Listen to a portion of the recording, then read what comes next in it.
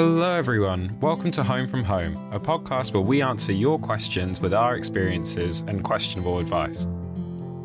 Whoever you're attracted to, this is a safe place for real conversation. We'll talk about the highs and lows of life as a disciple with added baggage.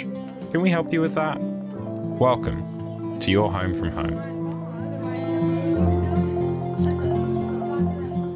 In this episode, Morgan and Ellen discuss truly loving yourself in the way that God sees you. Instead of basing our love on works, how can we base it on meditation and connection with God? Stick around and welcome to your Home from Home. Hi, everyone. Welcome back to the Chaotic Home from Chaotic Home podcast. It is Morgan and Ellen again for our second podcast here on the Home from Home podcast.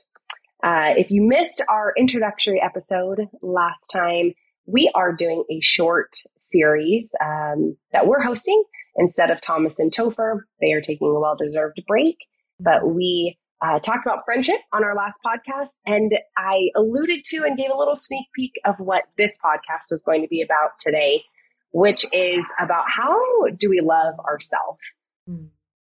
I know your heart might have dropped a little bit like mine did when Ellen and I decided that we were going to talk about this, but Just we actually got a question. Right?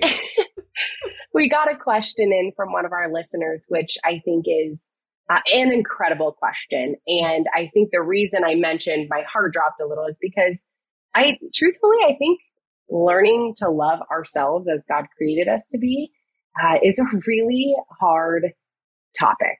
And it's a large topic, and Ellen and I will not pretend like we have all of the answers here. But I do think in the light of being a same-sex attracted Christian, it is hard sometimes to think about, well, God, why did you choose to make me this way? Why is this my story? Why do I have to go through what I have to go through on a daily basis? And I think there are so many situations that people can ask those same questions for. But I think at least from our perspective today, we're going to be talking from a same-sex attracted Christian's perspective. So as I mentioned, today, talking about how to love ourselves, Ellen's going to kick us off with some initial thoughts, and we will hopefully make this one short and sweet today. Yeah, it's funny that we're making this short and sweet, but certainly we could talk for the rest of our lives about how to do this, right? This is one of the biggest questions of humanity, I feel like. How do we love ourselves? I love that you said that, Morgan, that we're just starting this out with a really humbled stance. We don't know. So if you have any ideas, let us know. But, I think for me and for a lot of the people that I talk to, a lot of my clients, what we end up discussing is that, the Bible commands that we view ourselves with sober judgment. And I think sometimes we've skewed that to mean that we should look at ourselves always in a negative light, right? That we should always look at ourselves as sinful and terrible and not worthy of anything. That is part of the truth of who we are. We are not worthy in and of ourselves, right? There's nothing we can do. Our righteous deeds are like filthy rags, right? Like all those things are true. But the other part of that truth is that we were created in God's image, and He has found us worthy. He has made us worthy. We bear His name, His marker, right? And therefore we are worthy. And I think just resting, right, believing that truth is kind of where we start with loving ourselves, right? It's almost a command from God, right? That we love all of His creation, and we're part of that. I remember when I first got married, I spoke to my husband very disrespectfully, the one and only time that I ever have, not several times since then, but we were near another brother and sister in the faith, and the brother said, "Ellen, do you know who you just spoke to?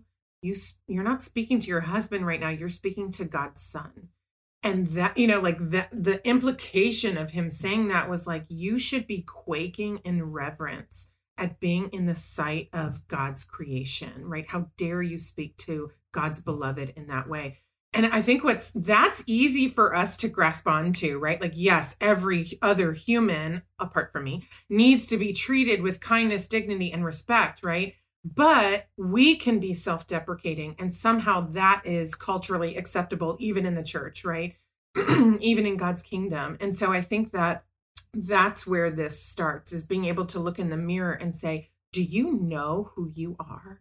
You are God's daughter. You are God's beloved. How dare you speak to yourself in that way? How dare you call yourself fat or ugly or not good enough or unworthy, right? So I think that's kind of where it starts, is seeing ourselves as we really are, part of God's creation, God's beloved, God's children, made in his image, and then accepting that. Interesting that you say that, Ellen, because when I was thinking about this topic and how to love myself, or how do we love ourselves, that part about looking in the mirror, that can, for me, sometimes be the scariest place. Because the truth is that when we're looking in the mirror, we're looking at it hopefully with God. And those can be some really intense moments.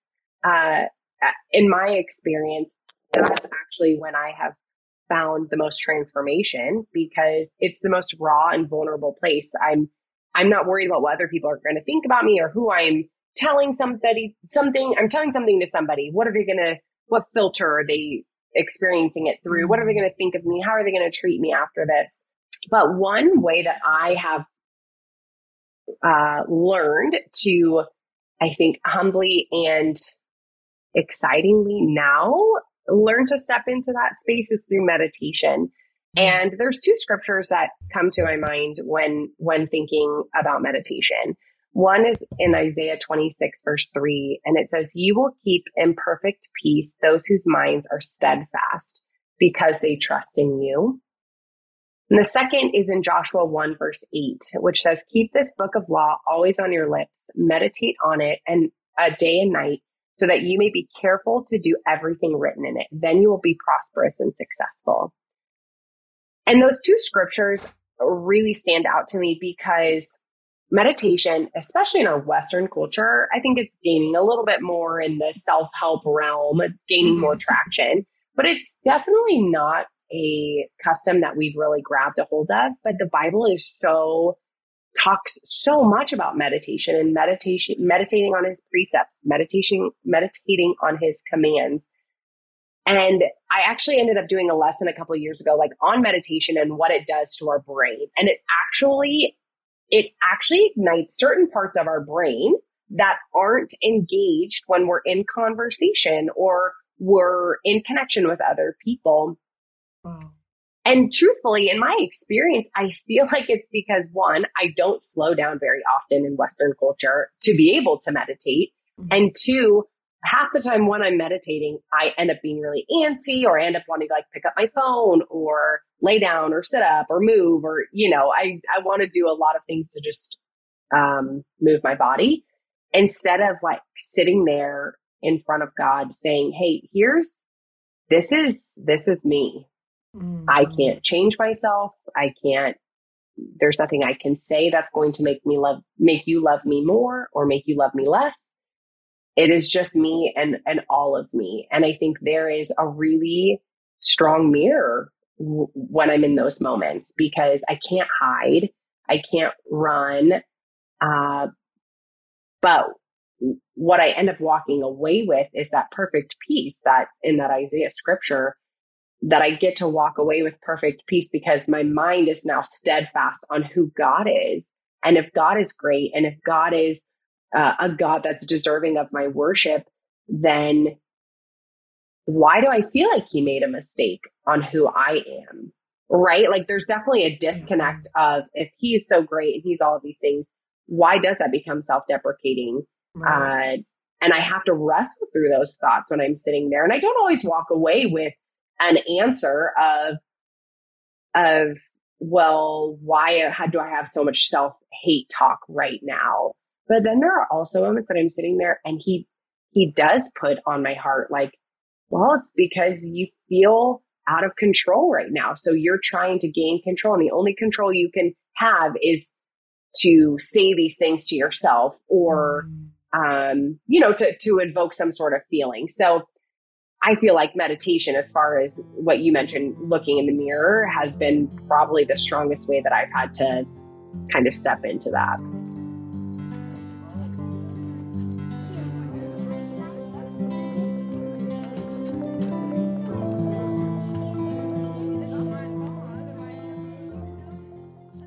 Yeah, meditation can look different for different people. I think sometimes, especially in the Christian culture, we're afraid of that word meditation. We think that it's like inviting the third eye or whatever. I don't know all the terms, right? But I think I love that you brought it back to the Bible. Like, actually, the Bible does talk about this. There's great benefit to meditating on God's word, meditating on who God is, on who you are before God. And so, yeah, sometimes I don't really call it meditation. And I think too, another kind of nebulous thought in the Christian faith is spending time with God. And I think for me, a lot of time that I spend with God is in sort of this meditative state that you might call meditation. I just call it time with God, right? I sort of have this place that I go to with God in my mind, right? And it's just, this blank sort of white ethereal place, right? And we sit there before each other. God's real big in front of me, right? And I'm real little. I come up to like his knee or something. And sometimes in this place together, I do exactly what you're saying, right? Is I just kind of sit before him and I let him look at me and I look at him looking at me, right? All the joy, all the love that would be on his face as he's looking at me, all the adoration, right? I let that kind of wash over me and help fill in the cracks of my identity and my worth. Sometimes I, move through my anxieties with him and I surrender some anxiety to him in that space with him, right? So I think that's an important thing that you're bringing up though, Morgan, because in our culture, we're really into self-help and self-love, loving yourself, right? This is big and culturally right now, but it's all works-based, right? Like go get a mani-pedi and that'll that means you love yourself, right? Like go get a massage, that means you love yourself, right? But really, all those things are good. And that can be an expression of self-love, absolutely. But I think it starts in this place that you and I are talking about. It starts with, why am I deserving of love? Well, part of the answer is I'm not. But the other part of the answer is God has made me deserving of self-love and other people's love. And that's why I deserve to go get a massage or, talk to myself nicely, right? Or whatever it is, and sit in this space with my Creator and have him, pour his love out on me and be aware of it, right? Like we're not really aware of that in the day to day. We're aware of what we need to do for God, how we need to obey, how we need to deny ourselves, but we're not always readily aware of how much he loves us, how much he adores us, how much he delights in us. And that's a real problem because we're called to obey out of that space. Right? Out of our love for him. And, how can we love him if we're not aware of his love for us? That's the space that we're called to obey and engage in these actions. But what I see is this trend in our society where we're doing all the actions without being in that safe, calm space with God to build us back up to be able to, perform those actions for him. I love the example you gave. And, I have actually had the pleasure of hearing that example before this podcast. And that's really helpful for me in particular, because I think sometimes I don't even know what does meditation look like, or what does that time with God look like? What should I be doing? How should I be sitting? But I think, again, engaging our imagination is something that we don't necessarily always associate with God, where it's like, oh, I can be imaginative with God and what that would look like. And so I love that. Thanks for sharing that example. Yeah. And I think to focus back to, the question that somebody submitted, which is in relation and in specificity to same-sex attraction, how do we get around and come to terms with the fact that same-sex attraction is a part of our life, that it's a part of part of our story, when we might feel in conflict with our Christianity and our same-sex attraction? Like when you get that question, how do you help people reconcile that being a part of their story? Yeah, I mean, I think this begs a deeper question about the fall and how, same-sex attraction came into the world, right? Is it something that God intended? Is it something that was a result of the fall, right? So maybe we'll reserve that portion of this question for later. But I think, recognizing that being attracted to the same sex is in no way sinful is a great place to start, right? There's nothing wrong. God never says it's wrong to be attracted to the same sex. And so therefore, none of us are sinning by being attracted to the same sex. There's nothing wrong with us when we experience that. Now, just like our other areas of purity, right? We need to, or if we've chosen to live for God, we need to submit our sexuality to Christ, no matter who we're attracted to, right? So I think, but I think that's where it starts, is us recognizing there's nothing inherently wrong with me just because I'm attracted to the same sex. I deserve the same amount of love, dignity, respect, kindness that everyone else does. I love it. I love it. And I think that's a great place to end this podcast because, you know, I do think we could go down the road of the fall and sin and all that stuff. But that, like Ellen mentioned, that would be quite a few podcasts worth of content. But I hope today what you're walking away with from this podcast is that you taking care of yourself starts with acknowledging that you are worthy of love, and the same love and respect that we give other people is demanded of ourselves as well. Not because we inherently deserve it, but because we've been created in God's image, and because we've been created in God's image and we're His creation, we deserve the same love for ourselves as we do for other people. And that's not just a superficial love. That is a vulnerable, raw, all of who we are, even our ugly scars, even the darkest parts of us. We all deserve love from God. So we hope that you enjoyed our Home from Home podcast today. Feel free to come back next time and enjoy another episode with us.